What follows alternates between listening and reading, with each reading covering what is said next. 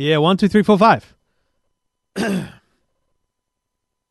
you for downloading. This is Your Tech Life, episode 322, recorded on Tuesday, the 22nd of March. And boy, has it been a big day. In fact, a big week in the world of technology. We won't hold back. In fact, it's all about the news this week here on Your Tech Life. Hosting for Your Tech Life, proudly provided by Web Central. Everything technology, from computers to mobile phones, TVs and the internet. Information you want, all the help you need. Your Tech Life with Trevor Long. Alrighty, thanks to the good people at Garmin, Satellite Navigation, GPS Technology and Netgear's Arlo range of smart home security cameras. We are here once again, we being me and you. When I write that sometimes online and I say it, and I mean that because I don't do this for me. I do this for us, you and me. And look, I'll be honest. I'm cracking open a Coke because I may need this to get through the next few hours. It's been a very long day. We'll talk about that shortly because we have. I'm not opening the phones this week. I'm just going to churn through the news that is at hand and try and bring you all of that as best I can in a concise way, because there is so much to take in. We have Telstra. Where do I begin? We have Apple. That's the reason for my early rise this morning. We have PlayStation VR. We have reality TV. We have airline pilots. We have new TVs. We have a fun app. All these things I want to talk to you about. I want to tell you what I've seen and heard and learnt this week in technology, and hopefully you will then hear, see through your mind's eye, and learn yourself as well, which would be awesome. As I said, we do it all thanks to the good people at Garmin and Netgear's Arlo. And as always, it is greatly appreciated and encouraged if you could take the time in your day, a busy day, I'm sure that it is, to perhaps find a little iTunes application on your desktop and jump in there, search for Your Tech Life, because you're already subscribed. I know that. But if you could search for Your Tech Life and then maybe give us a little star rating, little love is what we need. That rating, if you haven't heard it enough on another million podcasts, that rating helps other people learn that it may or may not be a good show to listen to. It may or may not be something they would want to tune into. And that's the purpose of the rating system, if you like. And I appreciate it when you jump in there and give ratings. I'll always try and give a shout out when they are made, and I think there might be one or two this week. There are a couple. Tell It Like It Is from Benlux One, the best tech podcast as Trevor tells it like it is. If it's a gimmick, he'll say. If it is great, he'll say it. 5 thumbs up as well as 5 stars. Thank you so much.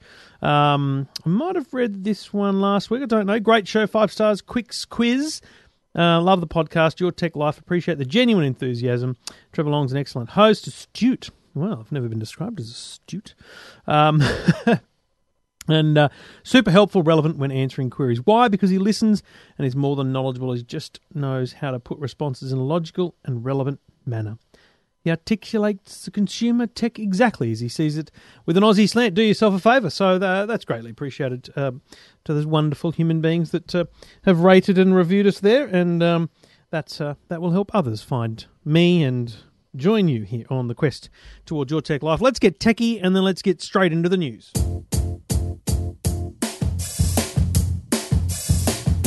It might sound crazy what I'm about to say. Trevor Long's the world's best techie. He's the kind of guy we picked on at school. And it wasn't fair, but he don't care. He's cool today. Call him techie. Trevor Long is such a nerd. Check him out if you need the proof. Call him techie. Trevor Long knows all gadgets, even though he's just a goose. Trevor Long is just a nong. He's the only nerd guy for you. Call him techie. Trevor Long has got something wrong. Being cool, he don't have a clue. Thank you very much. Now, I don't know where to start, but I've put these things in an order at which I think we should talk about them. Even though probably my favourite topic is last. Let's talk Telstra. So I'm in Melbourne last week.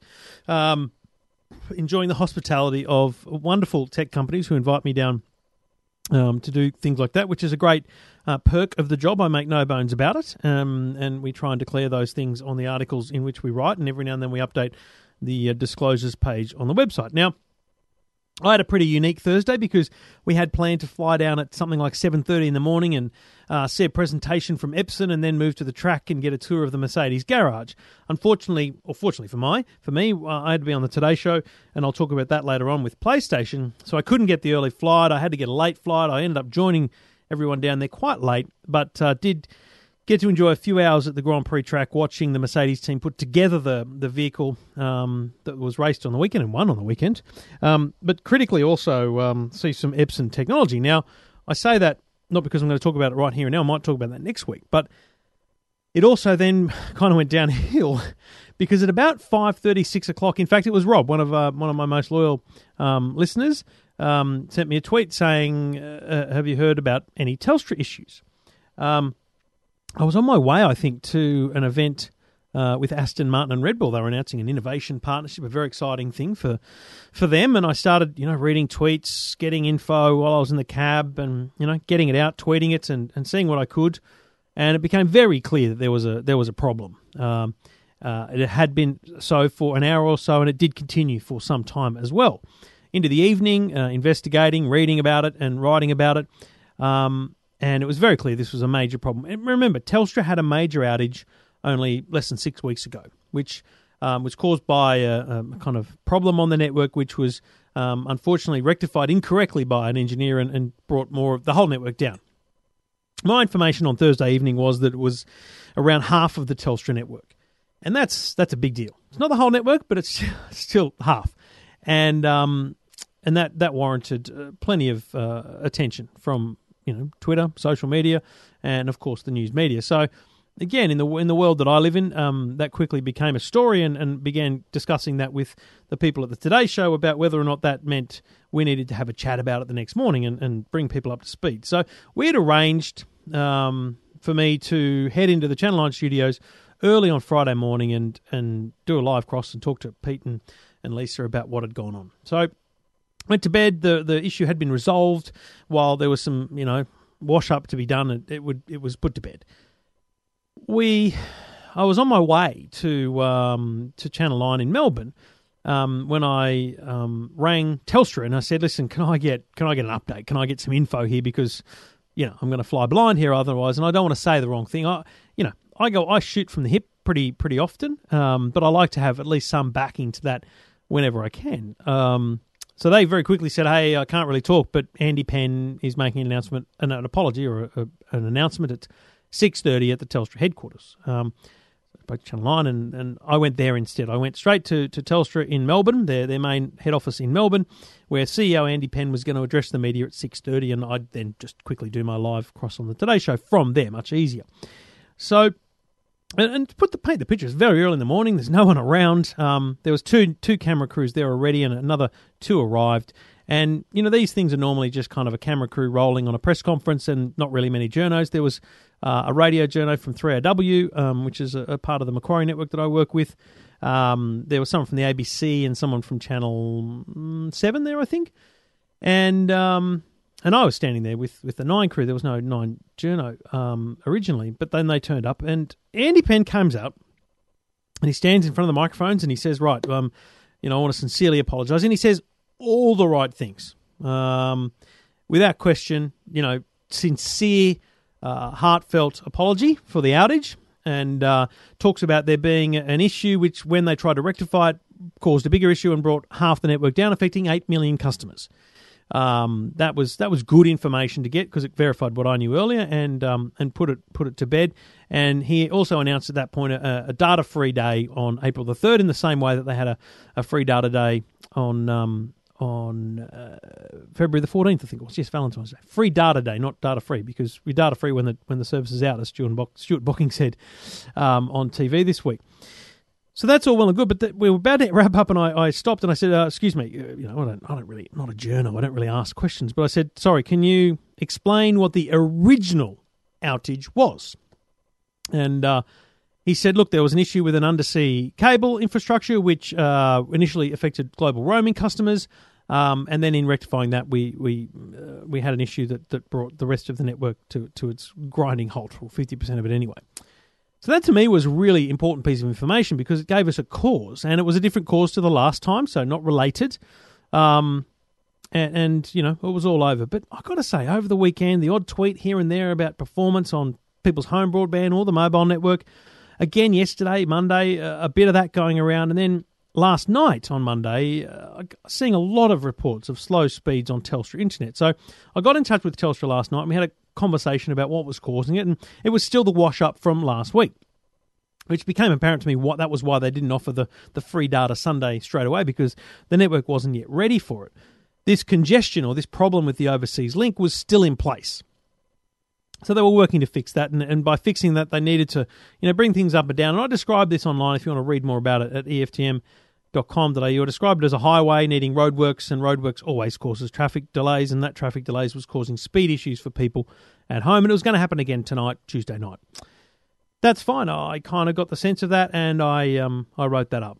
Now, I'm sitting today, again, and I'll talk about my day today because it's quite long, but started with the Apple event, started with a few radio spots, and I went then to an event with LG at Foxtel, and then I went to 2UE. I got to 2UE for my regular normal spot with Stuart Bocking at about 12:30, but I got there at like 11:40. So I grabbed my laptop and I sat in the kitchen area, just tapping away, looking at emails and going through a bit of work. And I heard Stuart Bocking on the air say, we're having reports of Telstra outages. We'll bring you more as we do. I searched Twitter. I could see a lot of complaints. I spoke to Telstra or text them, and they text back saying they were looking into it. Twitter itself had said the same thing. And it's an unbelievable problem that started to occur and become quite obvious that there was going to be a problem here. So I got on air and we talked about that. They were clear that there was a problem. Well, shortly after that, they then announced that the problem was solved. Then there was more complaints, and then they announced that the problem the Twitter account I'm talking about talks to be about a little bit of residual problems going on there as well. But I got to say, the problems still exist. I'm seeing people say only after business hours were they getting calls back. Clearly, the network not performing perfectly. And this afternoon, the Telstra announcement was that it was only 3% of customers affected today, and the issue was a card in a Victorian piece of infrastructure, and it was so goes life. It's a tough one. The problem here is, to me, that what we've essentially got is a February outage, last Thursday's outage and today's outage, and going by what they say were the problems with each of those, they were absolutely unrelated. That actually is worse than if they were all related and just taking too long to fit. So, I'm very worried about that. I think that's the problem, and that's my concern for Telstra is, what the heck's going on here? What is the systematic problem that is causing all of these issues across your network? I was trying to talk to as many people as I could today about understanding mobile networks more, because I don't really understand the behind the scenes. I understand that Vodafone and Optus have invested billions even in their networks to bring them up to speed, to bring them up to reliability. And in my view, they both are quite reliable, and Telstra was too. It appears to me to be, in my investigations, an issue with the core Telstra network. So this is kind of the behind-the-scenes core switching, the core network that kind of logs people on and off the network, and it may not have the capacity for the subscriber database that they have in place. There may be a conflict between the subscriber database and the capacity configured on the core, and that's causing intermittent problems, which then, when solving them, causes bigger problems, and that's the downhill spiral we're on. It's not a great look. So we really need to look at how this is going to play out. I don't think this is over. I worry for Telstra that they do not have this under control to a point where they can safely say that things are okay now for their customers. And I worry that people were saying 3 strikes and I'm out kind of thing, but they're not going to follow through with that. I don't want to break it to you, and there's no disrespect to the individual at Telstra, but Telstra need a message from their customers. Telstra need to know that people will switch carriers if they don't get their act together. Now, to that end, it's very clear that the telcos are working on things right now. Optus, for example, sent out a text earlier today asking their customers, some of them, I don't know how many, to rate their network over the last month. So they're clearly going to come out with a satisfaction score at some point. Vodafone this afternoon announced a free month to anyone switching to the Vodafone network. That's on top of their 30-day network guarantee and their 2 months of free data for initial customers. So there is a lot of potential out there for you if you're a Telstra customer wanting to look around, and I think you need to. The Telstra network is the best in terms of broad coverage. They absolutely have a fantastic regional network.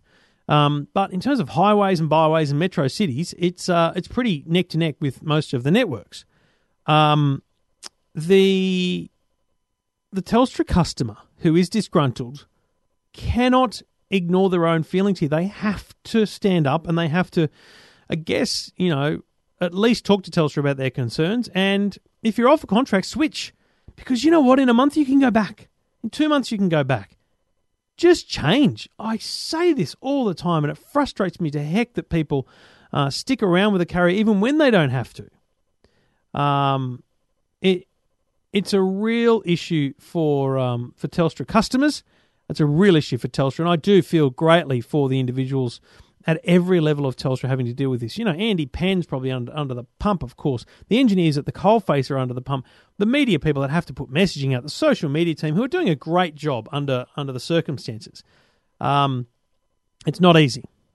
None of this is easy for them, and we should always think about that in our consideration of the whole problem. So, tough times for Telstra. Really tough times for Telstra. The big question is what happens next and how they fix it, because it doesn't look easy to me. Talking technology without the jargon. Your Tech Life with Trevor Long. So then, on the complete opposite side of the fence, Apple this morning were the cause of me getting up at whatever ridiculous hour. And I bring this upon myself, of course. I agreed to chat with the Triple M grill team this morning about the Apple announcement, but because I live a fair way from the city, I had to get up at 2. I think it was maybe 2:30. No, 2:30.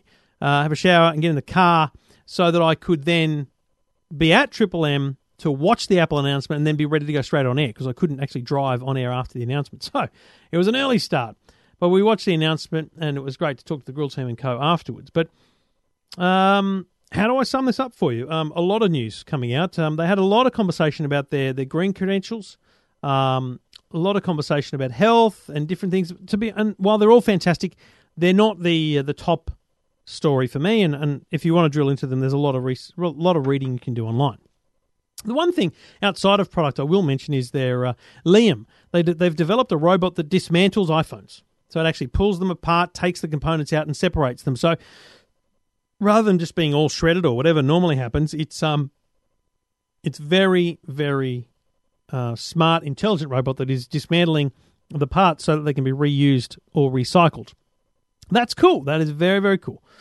But let's be honest, the big announcements were the products. So Apple Watch comes down in price to $429 starting price.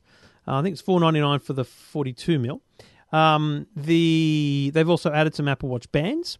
The Milanese loop is now available in black. They have some nylon kind of straps, very nice looking nylon straps. They're basically added accessories to the Apple Watch product range. The iPad Pro was announced. Now, there is already an iPad Pro, but there's now two iPad Pros, a 12.9-inch, which is the one announced at the end of last year, and a 9.7-inch. So these are both iPad Pros. They both carry that name. They're just different sizes. So what you're basically getting is all the features and I guess, capabilities of the large iPad Pro crammed into the 9.7-inch iPad. The iPad Pro at a 9.7-inch will still be available.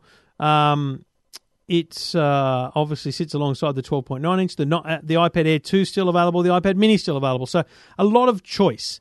It's a a lot of choice for people in the iPad space. So the iPad will start at $899 for the iPad Pro 9.7-inch, up to about $1599 with Wi-Fi, 4G, and 256 gig of space. And the 12.9-inch starts at $1,249, up to $2,000 nearly. So that's a pretty cool product. The Apple Pencil on an iPad Pro is outstanding. It's just mind-blowing. The technology within the Apple Pencil will forever impress me, just because I don't understand it, and it's just so good. So I highly recommend that, especially to parents who've got kids that are trying to draw and write and do things like that. You can actually really get some benefit out of using the iPad Pro and the Pencil if they want to go digital for that kind of things. Using a finger and using a stylus just isn't the same once you've used the Apple Pencil. As expected, the big announcement, though not played up in that same manner, was the iPhone SE. So the iPhone SE is, for all intents and purposes, an iPhone 5S in new colours and new brains. So it is the same size, the same shape. In fact, I'm pretty sure it'll fit all the same iPhone 5S cases. And it's available in gold, rose gold, the slate and the white. So on the outside, it looks very similar, but you'll be able to distinctly tell them apart because of the colours. But on the inside, it is an iPhone 6S almost in its entirety. Obviously, there's not everything in there because it's not the same device, but the brains, the brawn, the smarts, the sensors, the camera, the processor, the graphics power, it's all as per or been upgraded like the iPhone 6S. So you have serious capabilities within a phone that is now 4 inches. So the 4-inch concept is an interesting one because a lot of people say to me, oh, they're going backwards. They're not going backwards. The iPhone 6S was still available up until today. They sold 30 million of those last year.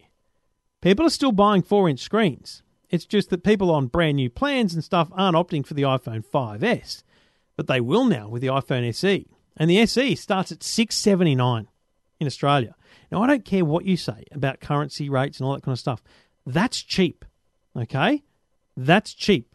And on Australian standards, to get an iPhone with all that power and all that capability, $679, that's damn impressive. It really is. So well worth checking out if you're in the market for a phone and you do like the smaller screen. That's what's happening now. You've basically got the choice. 4-inch screen on the iPhone SE, then a bigger screen on the 6, bigger screen on the 6 Plus, and they're all available to buy. So they're creating range in both size, performance, and price. And that's going to help them. That's a good thing for them. So to be honest, I'm going straight to the SE. I cannot wait because while I've enjoyed having the iPhone 6S Plus, it's a big phone, and I don't need the big phone. So yeah, I don't need it, and I'll be very happy to be on the SE, and I think there'll be millions of people in the same boat. And let's be clear, this attacks straight at Samsung. Samsung normally have the win over this half of the year in terms of releasing devices, whereas Apple get the second half. So now Apple's going to take a huge chunk, or whether it's a chunk out or just add to the volume in this quarter, it's not going to look as good for Samsung as it has in the past. And that's the challenge. It's all very interesting. All the details of the press event are up at EFTM.com.au, and the pricing in Australia or New Zealand is also up at EFTM.com.au.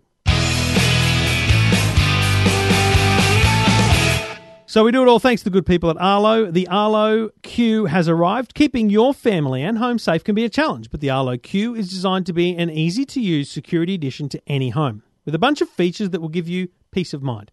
The Arlo Q lets you see and hear in perfect detail. It has brilliant 1080p HD with night vision, so you'll be able to see what's happening clearly regardless of what time of day it is. It also features two-way audio control, so you can talk to anyone who's there from anywhere in the world. You don't have to be a security expert to install the Arlo Q in your home. All you need is an existing Wi-Fi network and the Arlo app. Arlo Q has free cloud recording, so you can store and review the last 7 days of recordings for free, plus upgrade options. To learn more, go to arlo.com/au. Your Tech Life with Trevor Long.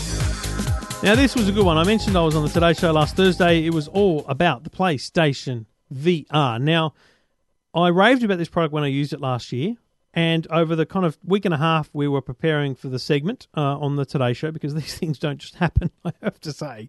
They take a lot of coordination. If you've seen the segment, hopefully you can appreciate the amount of work that goes into preparing such a setup. We had two PlayStation VRs to play with. I got to play with it a few extra times, and it's still mind-blowing to me. VR is great, but I don't like having a smartphone 1 inch from my face. And yeah, you can look around, but that's it. PlayStation VR adds 2 critical and unique elements. So three. It has a great quality screen with a solid refresh rate, which doesn't give you headaches or make you nauseous. It also is a very good resolution compared to even the Vive and the Oculus Rift. So that's a tick. The second thing is movement. Standing in front of your television, you may walk around. You can move a couple of steps to the left, a couple of steps to the right, a couple of steps forward, a couple of steps back within the virtual world. Okay? So if you're in a shark cage, you can move from one side of the cage to the other, is the example I would give you. So the shark's attacking, you can actually walk back, and you walk back in the virtual world. That's mind-blowing, and it changes everything, because even when you're sitting down in a game called London Heist, you lean outside of the car door or window, and you are leaning. It knows you're moving. Whereas in a Samsung Gear VR, it just knows you're looking left, looking right, looking up, looking down across all those axes. That's a huge change, and it really creates an immersive experience. And then thirdly, and probably most importantly, there's interactivity. Now, whether it's with the DualShock controller in some way, or better off with the Move controllers, you can actually interact with the game. And again, the London Heist is a great example of that, because you hold a gun in one hand and ammunition in the other, and you can look down and see them in your hand, move your hands around, and you actually see them moving in real life, in the virtual life. It is pretty darn cool, I will be honest, and I cannot wait. But here's what's better. The Vive, HTC Vive, is something around the $1,500 mark landed in Australia. The Oculus Rift is well over $1,000. Plus, you've got to have a massive gaming PC to make those work.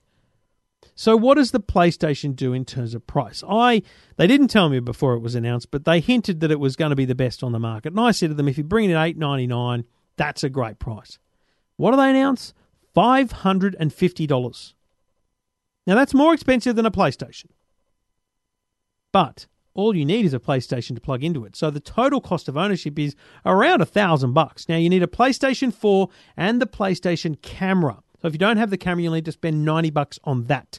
Move controllers can be anywhere from $8 second-hand at EB Games up to $20 or $30 or $40. But the overall investment is still remarkably low, considering 1 million homes already have a PlayStation 4, and they're the homes that will first adopt a thing like PlayStation VR. On price alone, this thing knocks it out of the park. Absolutely out of the park. And I cannot wait for people to get to use it, because I've enjoyed both times using it. I had a conversation with Mark Pesce online, who's a kind of a futurist, a tech, very, very smart tech guy. He had an involvement in virtual reality many years ago, decades ago, and he was doubting the brilliance of the PlayStation VR. And I just said, mate, I want to see you use it, and then we'll talk. Because I think even he, with his experience, will be blown away by it. So, well worth checking out. All the details are at EFTM.com.au. If you're into golf, check out the first of its kind GPS technology in Garmin's slimmest, lightest golf watch. The Approach S6 features swing metrics, swing tempo, tempo training and swing strength, plus a dedicated course view button with green view for manual pin positioning. The pin pointer blind shot assistance tells you where the pin is, even if you can't see it, and it has a touchscreen, high-resolution, glove-friendly face. Precise distances for more than 30,000 international courses with no subscriptions or fees. The Approach S6 slim, lightweight, feature-packed, high-resolution touchscreen golf watch, first of its kind with those swing metrics, and it will help you with your golf game. Take my word for it. Approach S6 is the product. It's available now and has been for some time. It is a fantastic little beast. Check it out at garmin.com.au. I know it's a lot of me talking, but I just want to wrap up a couple of other things, and I appreciate your patience with me. The other reason why I'm pushing through tonight is because I need to go and freshen up, because I'm going to head into Sky News, and if time permits, given there are some pretty tragic news events going on, we will have a chat with Paul Murray about the about the Telstra outages. But obviously news is news, and but I'll be there anyway. We'll check it out. Hey You, I talked about this some months ago when they announced Hey You is a reality TV streaming service. They sent me an iPad with the app preloaded, ready to go, because it hadn't launched in Australia, so that I could have a play with it. And I immediately gave it to my wife because I have no interest in watching Hey You. That's not a bad thing about the product. That's totally what they want. If you, male or female, are into keeping up with the Kardashians, Millionaire, Real Estate Matchmaker, whatever it's called, the Real Housewives of every possible county, then this is for you. My wife is into those things. Loves the Real Housewives of Beverly Hills.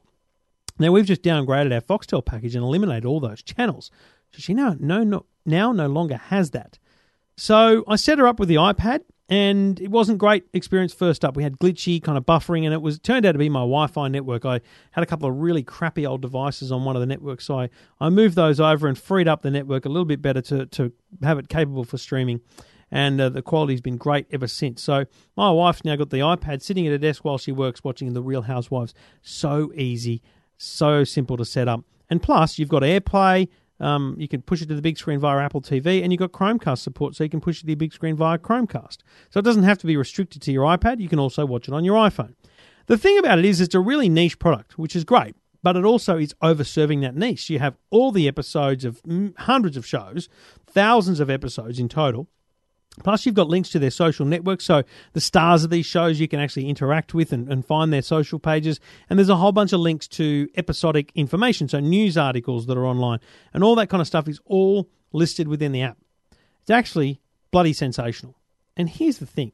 It's $5.99 a month. I mean, that is blink if you miss it kind of money. You probably won't even notice it. But if you're someone that doesn't have Foxtel and has heard about these shows, $5.99 to check it out, great. If you're someone that does have these shows already and are wondering how else you could watch them, well, $5.99 a month, well, worth considering, right? Now, it's a 30-day free trial, just like there is with Netflix, Stan, and Presto. But while Netflix, Stan, and Presto compete with each other for audience, for customers, Hey You sits separate to that and is all there for you to subscribe to for this specific content. So it's actually quite bloody cool. So it's available now, launched today in Australia. It's called Hey You, H-A-Y-U. If you love your reality TV, get on board, download it, check it out at Hey You, H-A-Y-U. Search for it in the App Store. Talking technology without the jargon. Your Tech Life with Trevor Long. Now, this was a quirky one, but it is technology. I'm going to find an angle. I was listening to Will Anderson and Osher Ginsberg talk on the Willosophy podcast this week. Now, warning, it's an unbelievably good episode. Very frank, very forthright, very open, very sweary. So not safe for the kiddies, okay?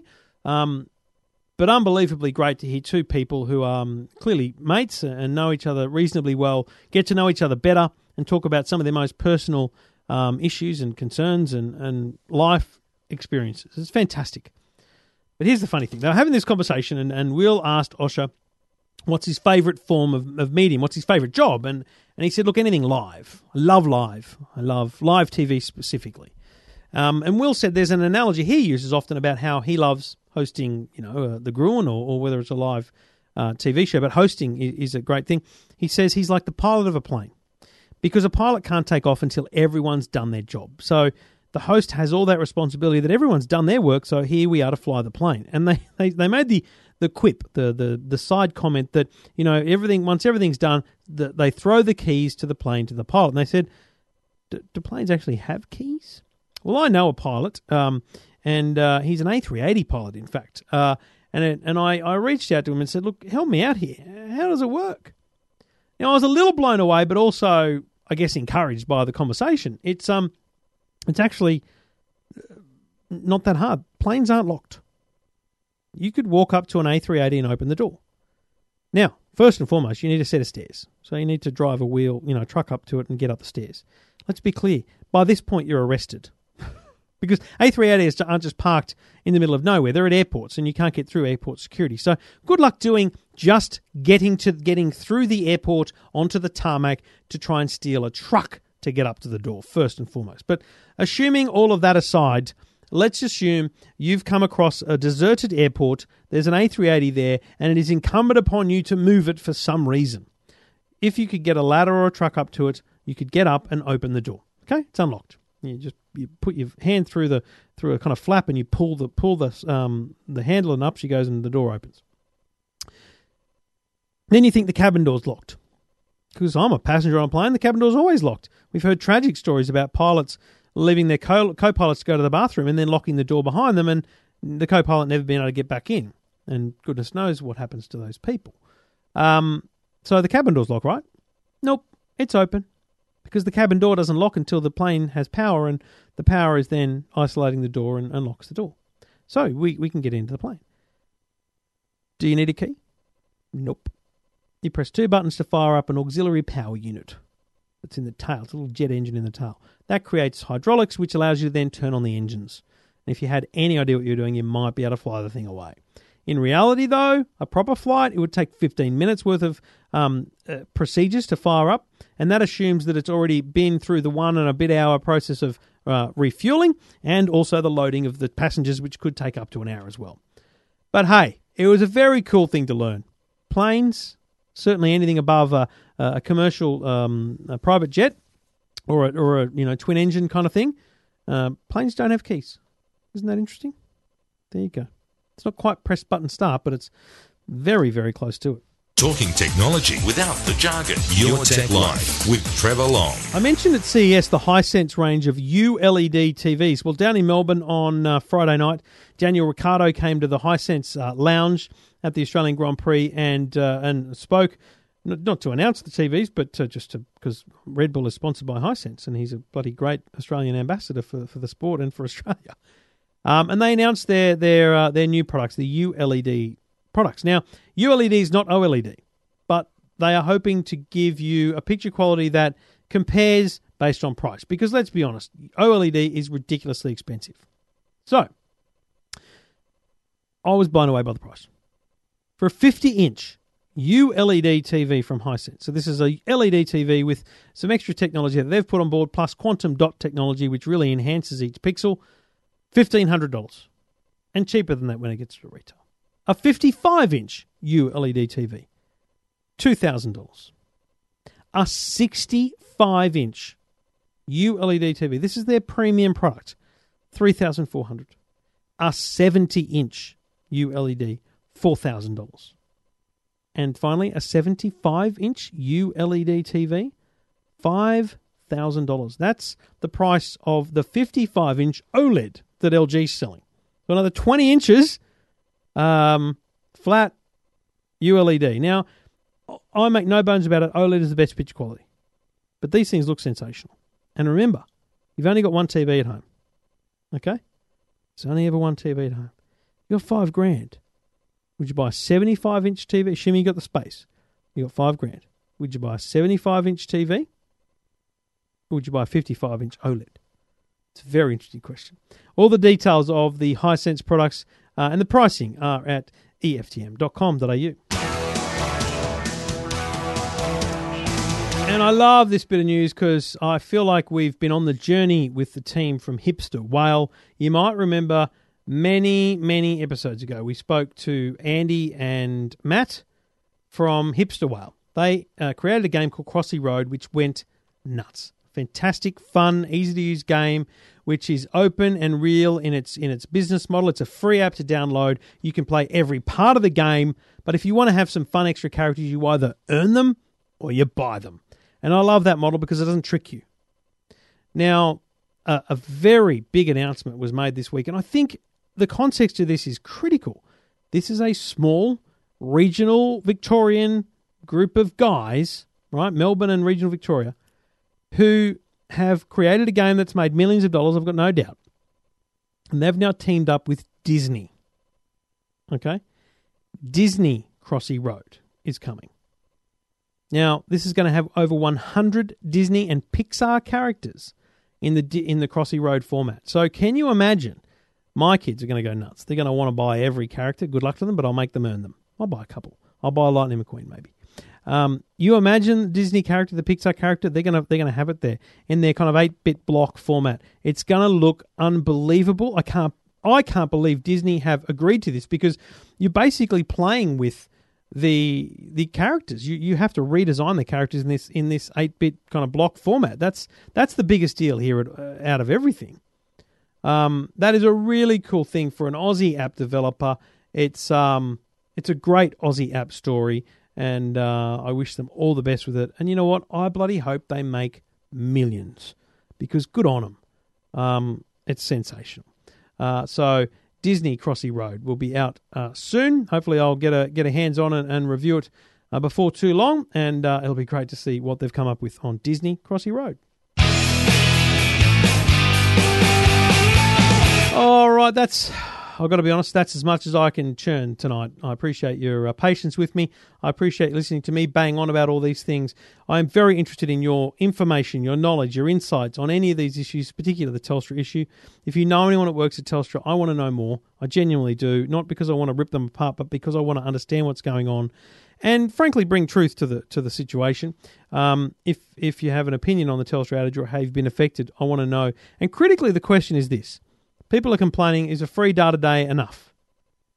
Is that compensation? If you've been disadvantaged by this outage, what would you suggest? What would you want? What would make you happy? That's what I want to know. If you've got an interest in any of those other topics, whether it's the iPhone, Crossy Road, or PlayStation VR, get in touch. Go to the website, eftm.com.au. Send me an email if I can help you with your technology problems. I'd love to. Go on Twitter at Trevor Long, and of course on Facebook, which is just trevorlong.com. We'll take you to my Facebook page, which is facebook.com/Trevor Long. Thanks for listening. Thanks for downloading. Let's do it again next week, eh?